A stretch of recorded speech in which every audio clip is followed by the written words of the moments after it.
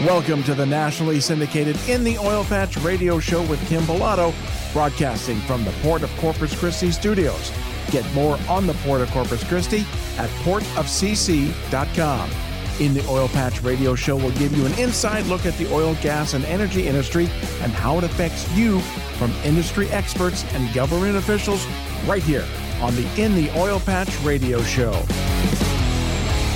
And now it's time for me to welcome on my guest, the president of the American Energy Alliance, Tom Pyle. Tom, welcome to In the Oil Patch radio show. So great to be back. Good to see you again. I want to tell our listeners a little bit about your background real quick. You have a Bachelor of Arts in Political Science from the University of Southern California. Your specialty is public policy analysis and advocacy, specializing in energy and the environment. Good job, because that's a hard thing to do these days with so much going on to stay on top of everything. But yes, welcome back to In the Oil Patch radio show. There's a lot going on in the energy space, this whole energy evolution, ESG. But there are some things I really want to drill down with you on this show that I hope to get accomplished. And here are some of the things I want to cover. The Biden administration's crackdown on drilling on millions of, or prohibiting drilling on millions of acres in Alaska. I also want to talk about, are we heading towards $100 a barrel because of the administration's policies? I also want to talk about OPEC Plus's latest second cuts and what that means for us. Then I want to bring it back home and talk about what you guys do. You guys are involved in a coalition, Save Our Car Coalition, as well as you guys created a great content piece about 175 ways that President Biden and the Democrats have made it harder to produce oil and natural gas here in the United States. And then lastly, I'd like to try to talk about the recent endorsement from the Oil and Gas Association endorsing President Trump. So let's get in, shall we? Yeah, all fun stuff. Absolutely. So let's start with this crackdown in Alaska. So set the stage. You know, we did a recent article a couple of issues back about the Willow Project, specifically talking about the need for energy reform. And poor Alaska, you know, since this administration has come into power, if you will, they have really just cherry-picked where they're going to allow drilling, especially in federal lands. And poor little Alaska has not quite made the cut of what they believe to be, I see, the opportunity to let them drill. So recently, they kind of pulled the plug that actually canceled a Trump-era oil and gas lease in Alaska. So I want to get your thoughts on, first of all, tell us how big this is, because it is big. It's huge. It's huge. So, you know, prior to the shale revolution, which has been absolutely spectacular and amazing and wonderful for the world, not just here, but for the world, Alaska was a big oil state for the United States. We had the Gulf and we had Alaska and obviously some California, but California's kind of an island, right? Like they produce their own. And then ironically, they import almost all of their oil from the Middle East and other places. But what has happened over the years is that the environmentalists have, because there's so much federal land in Alaska and so much state land in Alaska, literally there's about 3% private land in Alaska. So you can imagine that Alaskans are basically at the mercy of their state and federal governments in terms of how to use the land. And they have huge reserves of oil and gas. The Naval Petroleum Reserve Alaska, which is the more recent, the 176th of our 175 ways that the president and Congress have curtailed domestic production here in the United States. They propose new regulations that would basically withdraw almost half of the prospecting areas in that tract. Now, that was designated by Congress to be utilized to produce oil for the military. Okay, is it now? This is what this is. This is what this is for. And then you brought up President Trump. We have been, us people who care about freedom and affordable energy, have been trying for years to get the authorization from Congress to develop what's called the Arctic National Wildlife Refuge, but just a tract of that called the 1002 area, where the size of Dulles Airport, where they have hundreds of thousands, maybe millions of barrels of oil that have been proven to be there. Finally got the authorization for that through Congress, President Trump.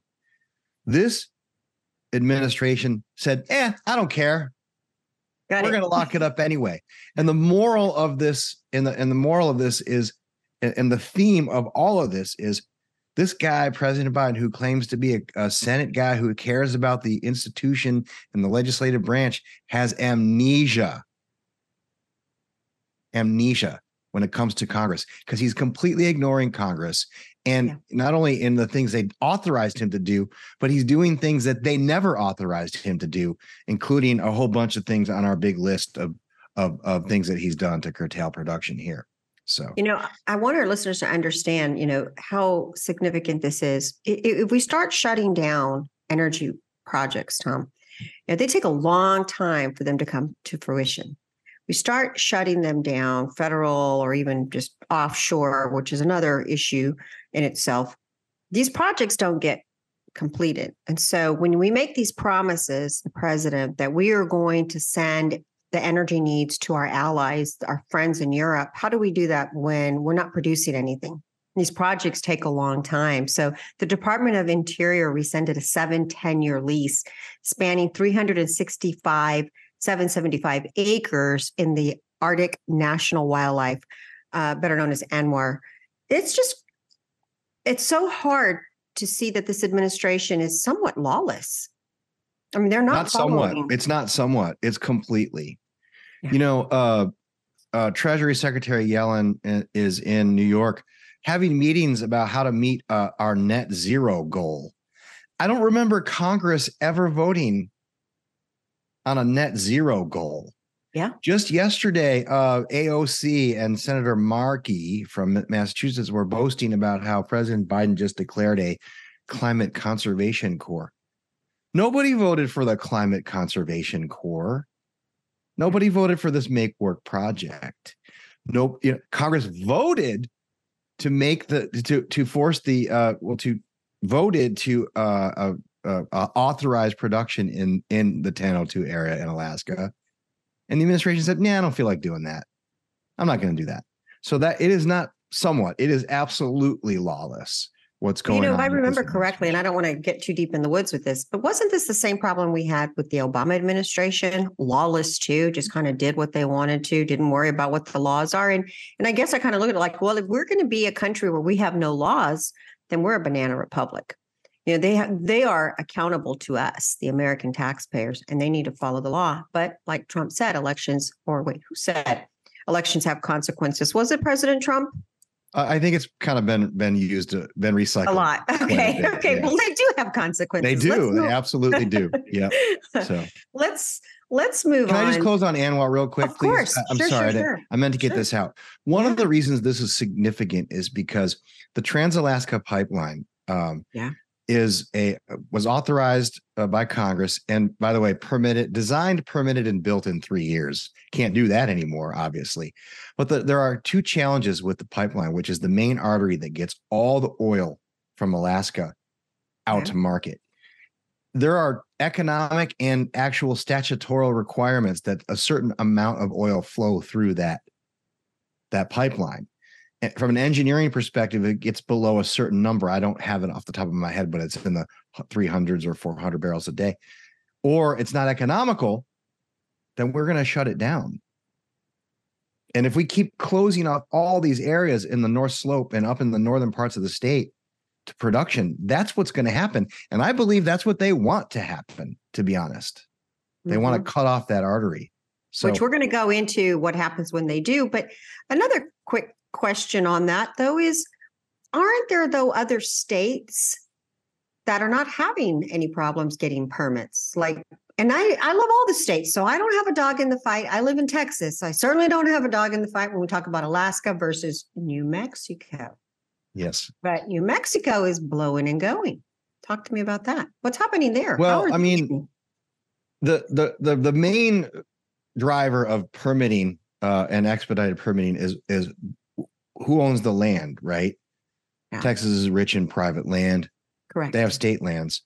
North Dakota, private lands, right? So in these states, they are able to get these projects going faster because they're dealing with the state, and they're dealing with a state who believes in environmental protection, but also believes in development and production and want both. When you're dealing on federal lands, then you have the bottlenecks and you have the slow walking of the permits and everything else. So it's a political jurisdiction problem for the most part. New Mexico has part of the Permian. A lot of their Permian is on federal lands, unfortunately. So even they're not as quick as Texas, for example, or Oklahoma. And then you have you have Colorado, which the producers in Colorado would basically throw their hands up and said, forget it, we're done. Like all these guys, they got the permits that they have, they're going to continue, but they can't get new ones, and they don't want to invest in the political pain and the cost, quite frankly, that they're incurring as a result. So these policies are working.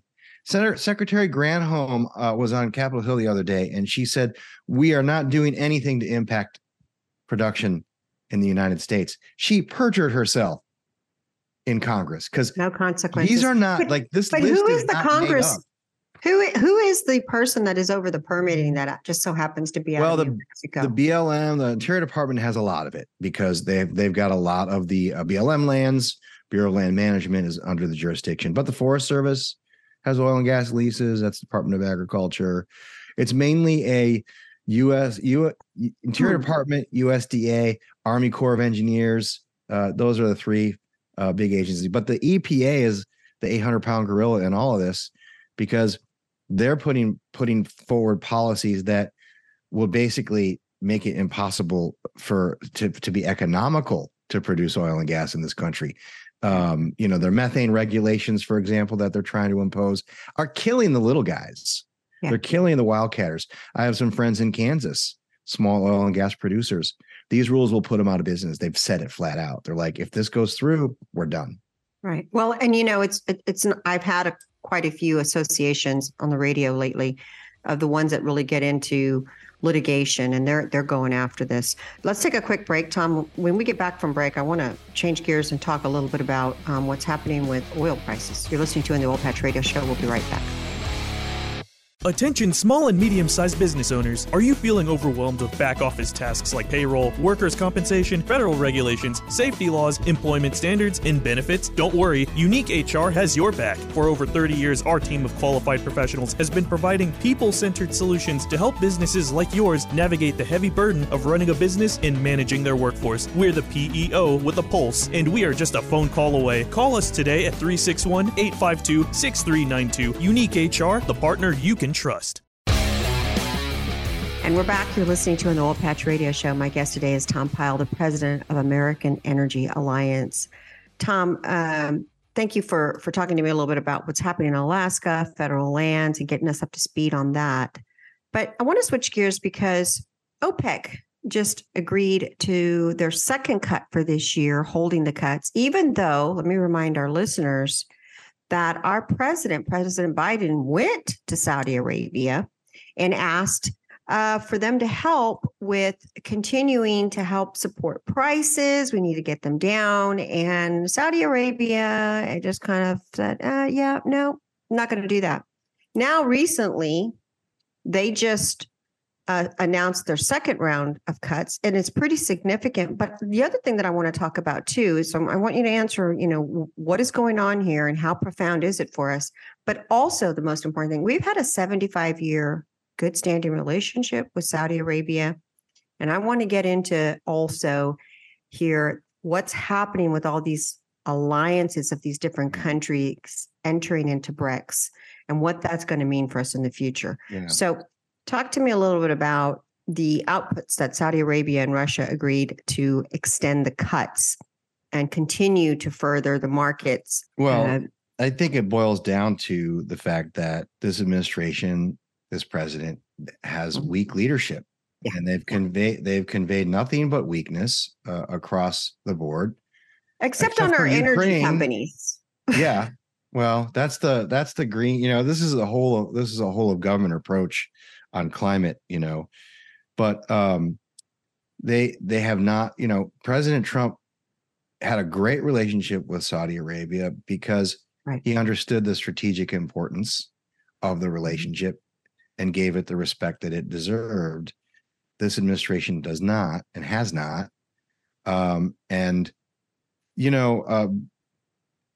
They blamed President Trump. They said he tried to convey us, he tried to get a state. They impeached him by saying that he tried to get a foreign leader to intervene in electoral politics.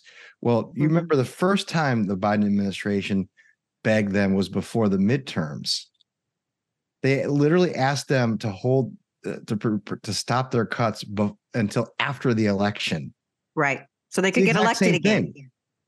But they did no such thing. Saudi Arabia is doing what they think is in their best interest by holding the price up, but that shouldn't be a factor. For years and years and years, we have produced our way out of being dependent on the whims of OPEC Plus and Saudi Arabia.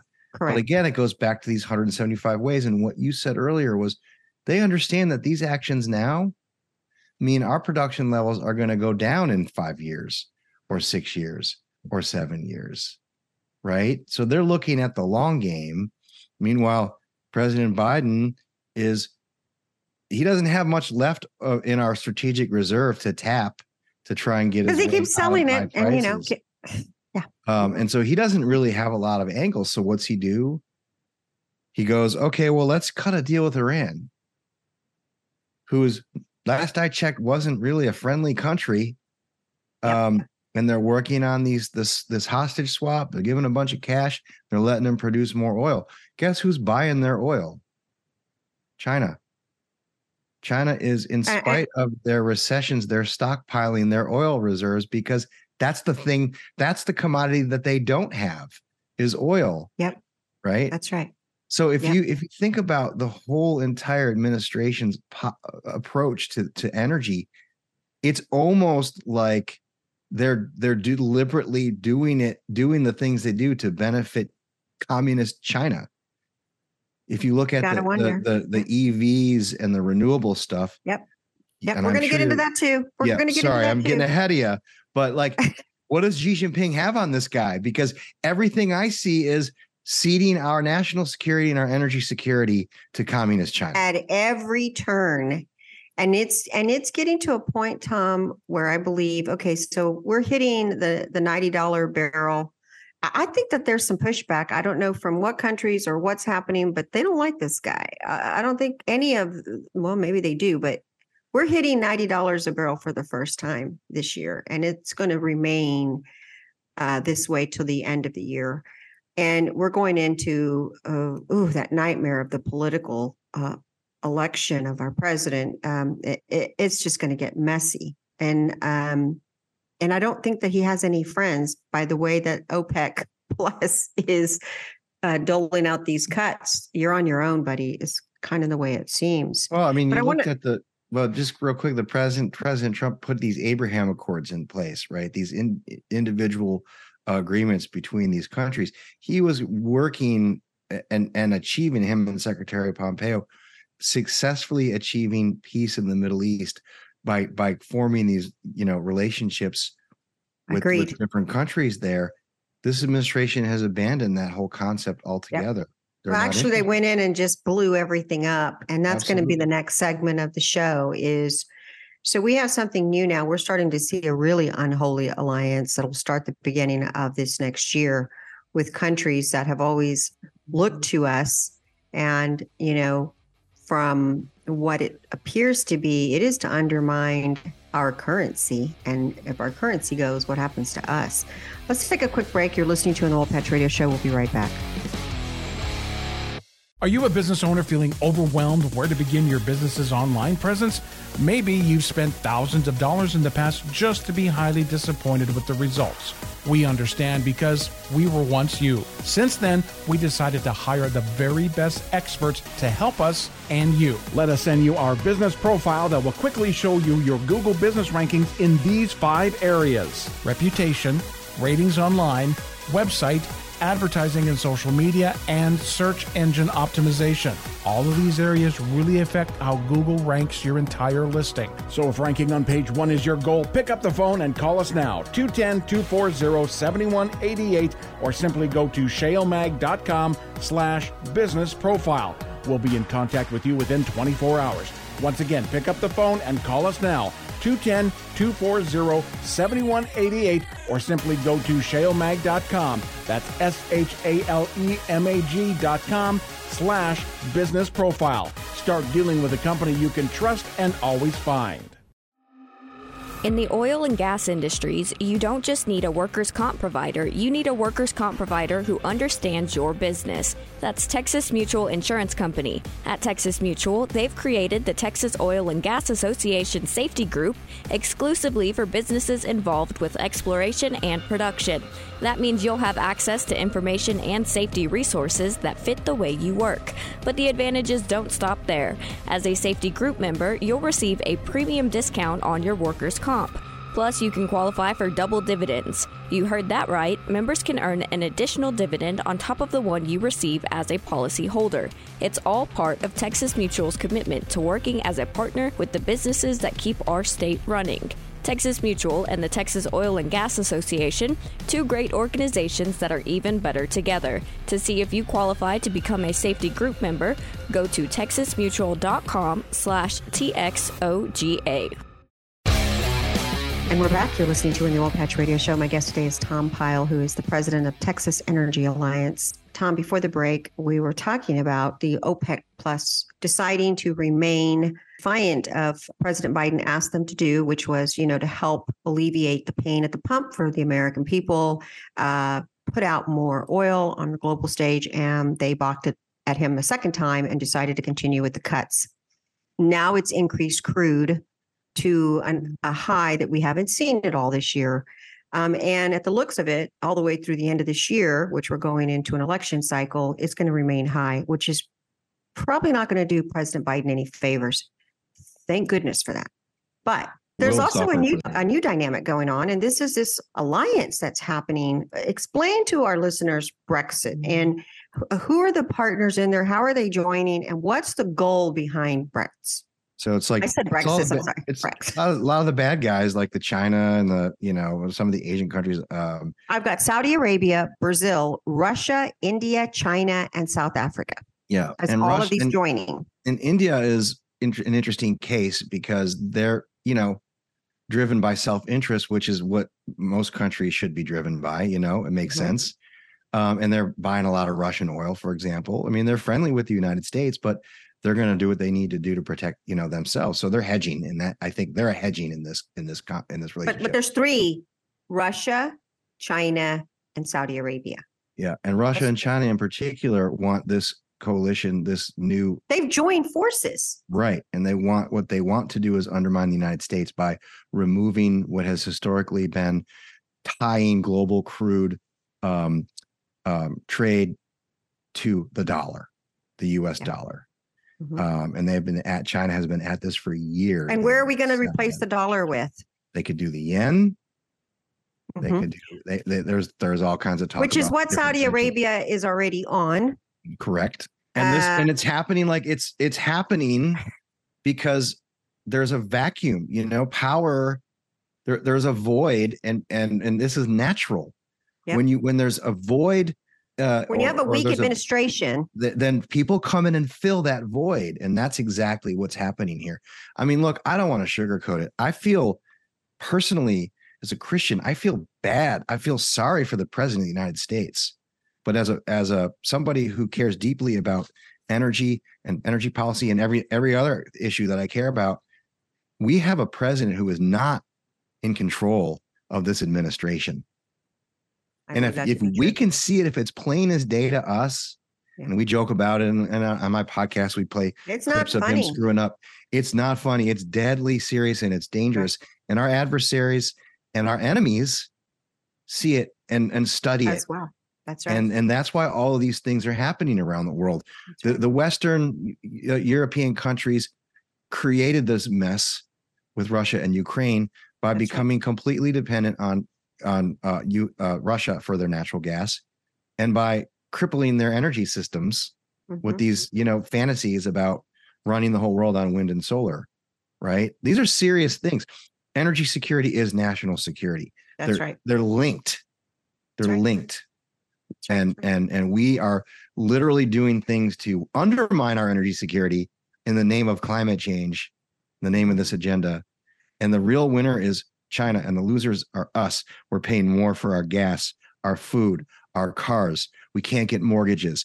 Defaults on cars and mortgages are at record highs. Cars are at record highs. This is all happening because of these policies, this drip, drip, drip, drip, drip, both on the domestic side and internationally. And it's. And Tom, which one of these countries is aligning with our climate crisis whole thing going on? Now, look, before I get tons of emails that that I am not for the environment. I live here too. If you're for oil and gas, you're for the environment, because fracking has done more to reduce CO2 emissions in this country and the world than any That's other absolutely thing, correct. and any policy. So don't worry about it. Be proud. Don't worry about it. I just don't want to hear them saying, you don't care about the environment. Yeah. I do. But out of these countries, which of any of these countries are involved in pledging, being a part of the Climate Paris Accords? Saudi Arabia, Brazil, Russia, India, China, South Africa. Are any of them a part of this? I'm guessing. Yeah. I mean, China is, but China is under the agreement. They're allowed to produce emissions as far as the eye can see, up to almost 20 years, 2030. And they're building the equivalent of all of our coal-fired generation every year. Yeah, they're bringing on one a week or one a month. So they're still building coal, and they're exempt from this, though. Yep, they're exempt because they're a emerging economy. Yeah, well, hardly. India. Now, I'm not picking on India. I'm just saying, if we have a climate crisis, let's stick to a climate crisis. If we have a climate crisis, one globe, but certain countries have to act now, and other countries that are bigger polluters on the planet. Sorry, India, but it's the truth. They don't have to, and they don't have to come into compliance for nearly 20 years. And even up to that point, they can say, even at the 20-year mark or whatever mark it is, hey, I choose not to participate after all. Well, Tom, let's take a quick break. When we return, I want to turn now to what your organization is doing to try to get the word out on what's happening with our energy policies here in the United States. You're listening to In the Oil Patch Radio Show. We'll be right back.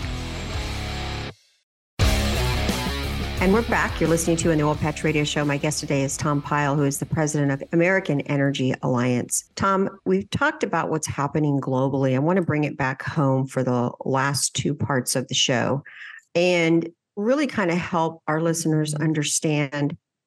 We have an election coming up. I am a fan of saying elections do matter. And if you're going to vote for somebody who has a nilly-willy energy plan, then you must like paying more at the grocery store. You must like paying more at the pump.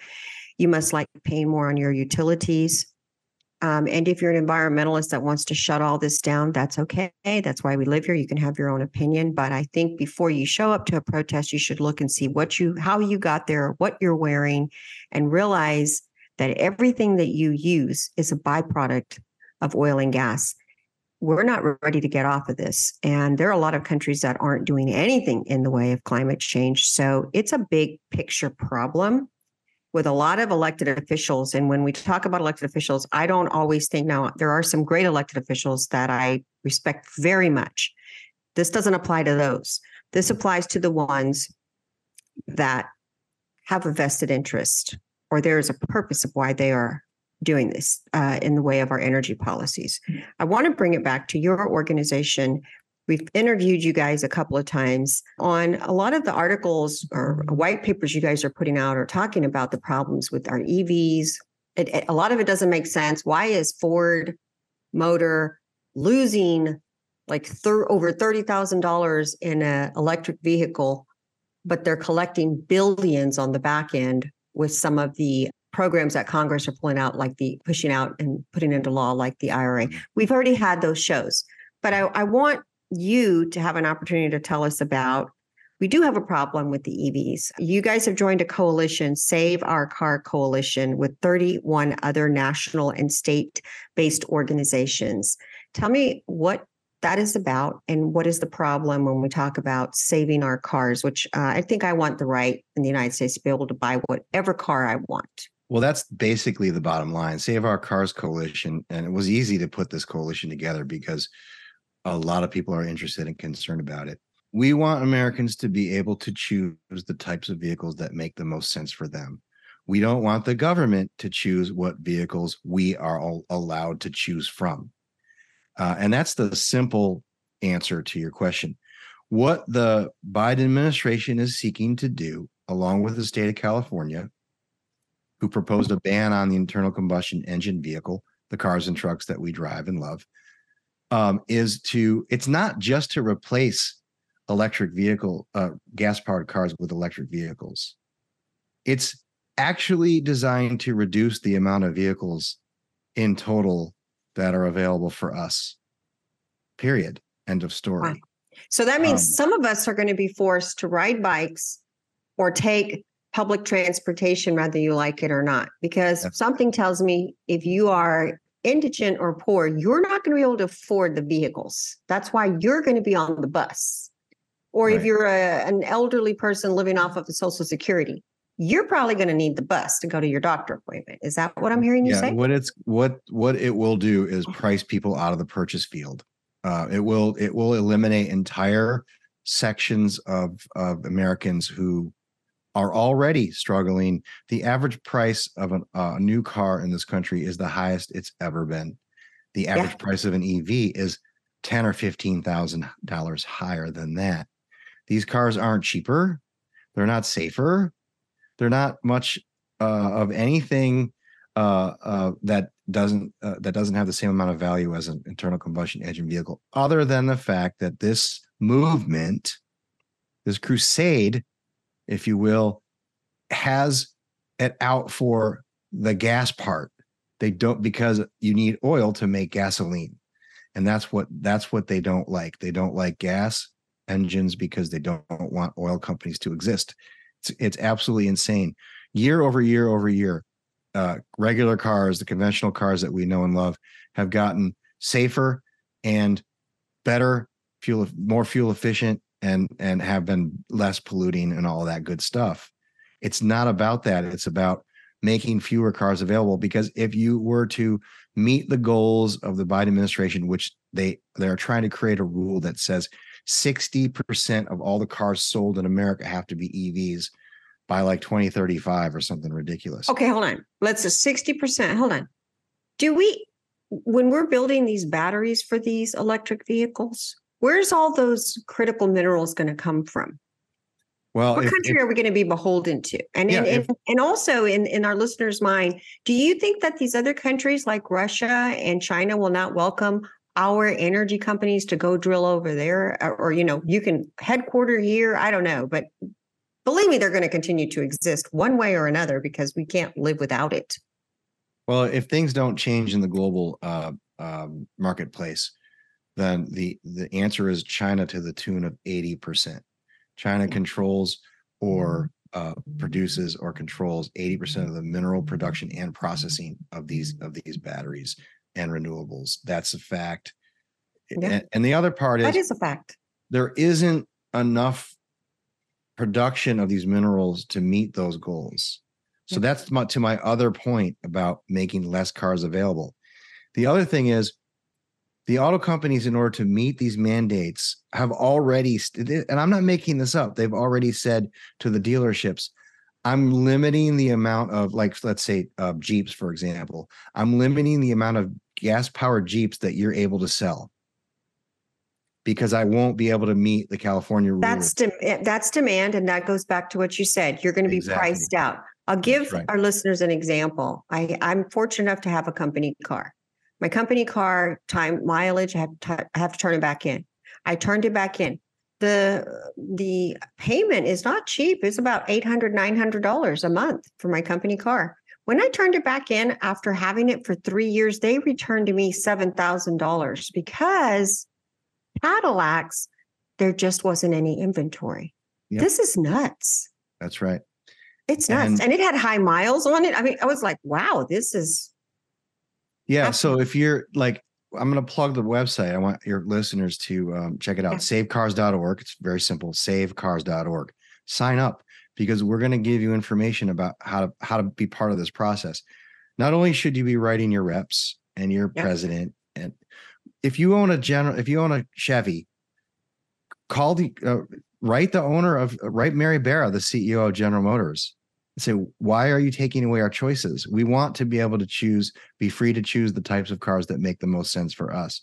Don't go down this road of turning your company into a government-run company, because that's exactly where it's going to be. It's like what we fought. Ronald Reagan fought a Cold War with Russia, a country that industrialized all of the production in their country, right? A state-owned. Do we want state-owned automobile companies? Do we want state-owned electric utilities? Because that's what they would like. They would like to be able to control all that. And guess what? It didn't work so well in Russia.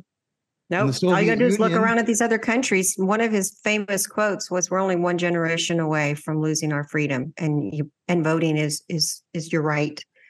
This issue is huge. This issue is huge because it is huge, and we need. So we're going to get ready.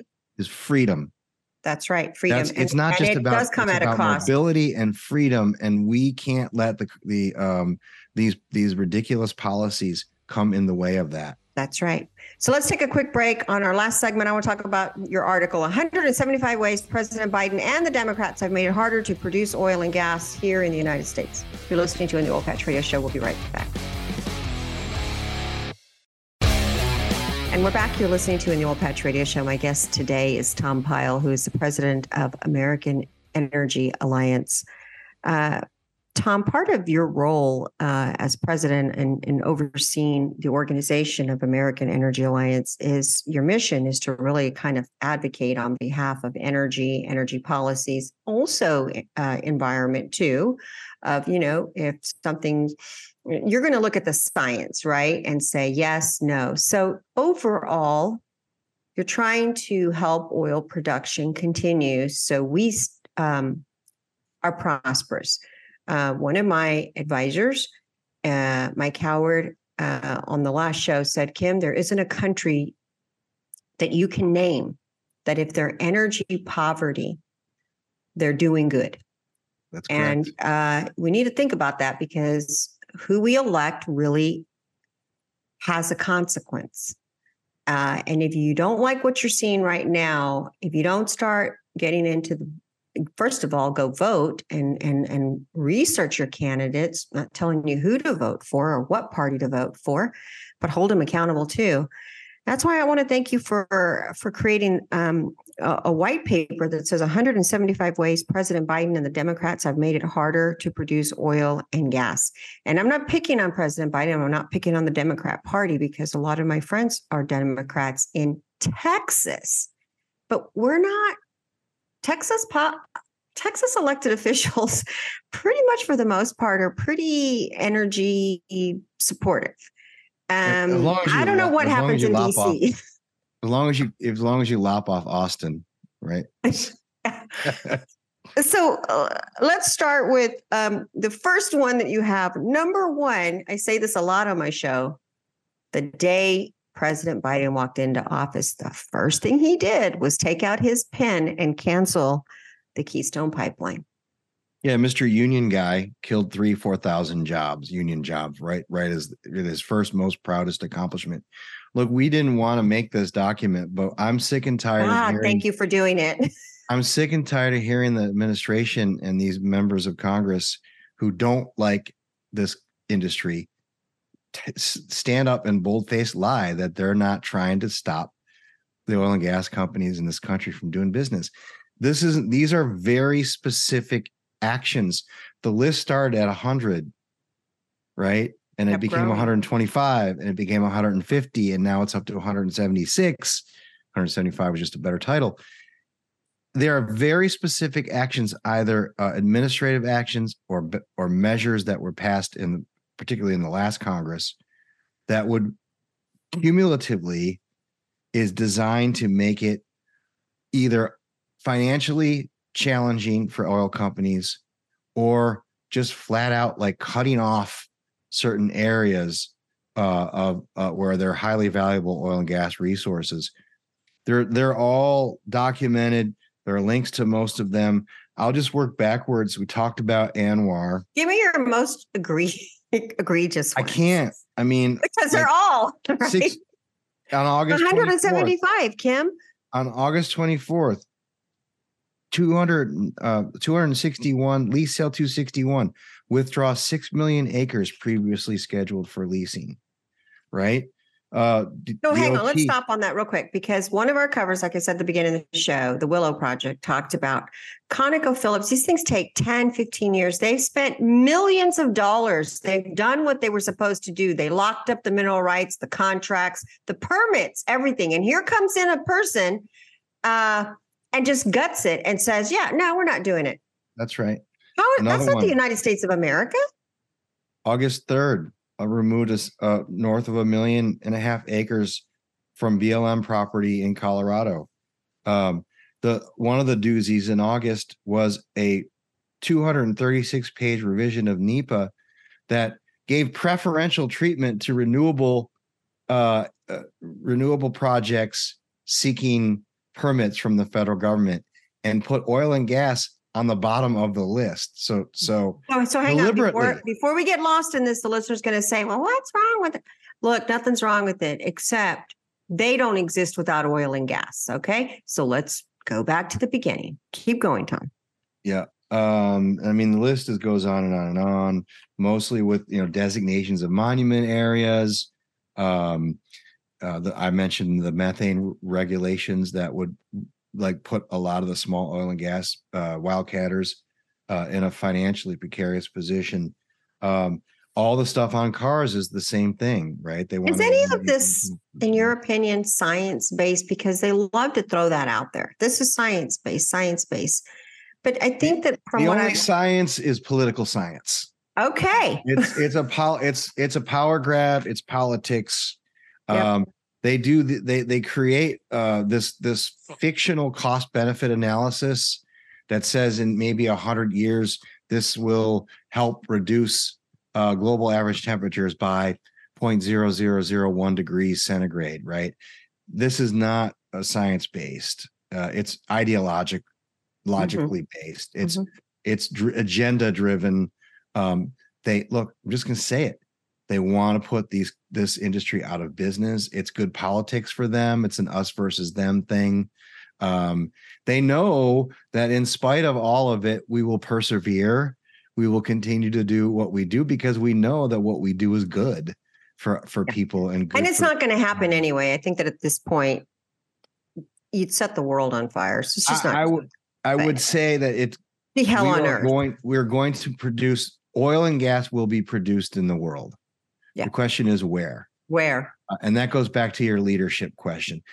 I'm for these resources, but more importantly, and we exist because we're for markets and we're for letting consumers make these decisions, because we know there's historical proof that free market-driven policies produce the best outcomes, both for consumers and for the environment. And that's why it's easy, and it's easy to be proud to promote oil and gas in the United States, because we do it, like I said, we do it better than anybody else. The government, there's nowhere in the Constitution that it says that the government should tell us what types of energy we should use, right?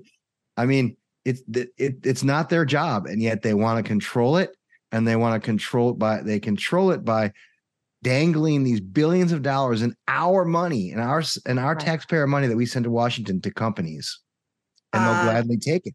If anybody listening is going to say that the government is doing a good job with being, very prudent with how we spend our money, no. So when we leave them in charge, we get more of this. Tom, before we go, thank you again for joining me. Great stuff that you covered with us. Keep up the good work at American Energy Alliance. Anybody who wants to join, listen to your podcast called The Unregulated Podcast that they can stream. Where do they go? AmericanEnergyAlliance.org is the best way to get to us, and you'll get one of those annoying pop-ups. Just take the time to fill it out, just your email address. And, I guarantee that you will be glad that you did, because we're going to tell you the unvarnished truth about what's going on. Especially in DC. That's right. And especially in DC, because that's where things really get slippery with down there. But it has an impact on other states like Texas or Alaska. Oh, huge. Absolutely. So get informed. Tom, thank you for being a guest again, and we look forward to having you back on the show in the near future. Thank you. In the Oil Patch is where, together, we explore topics that affect us all in oil, gas, business, and in your community. Every week, your host, Kim Bellotto, will visit with the movers and shakers in this fast-paced industry. You'll hear from industry experts, elected officials, and many more right here on In the Oil Patch.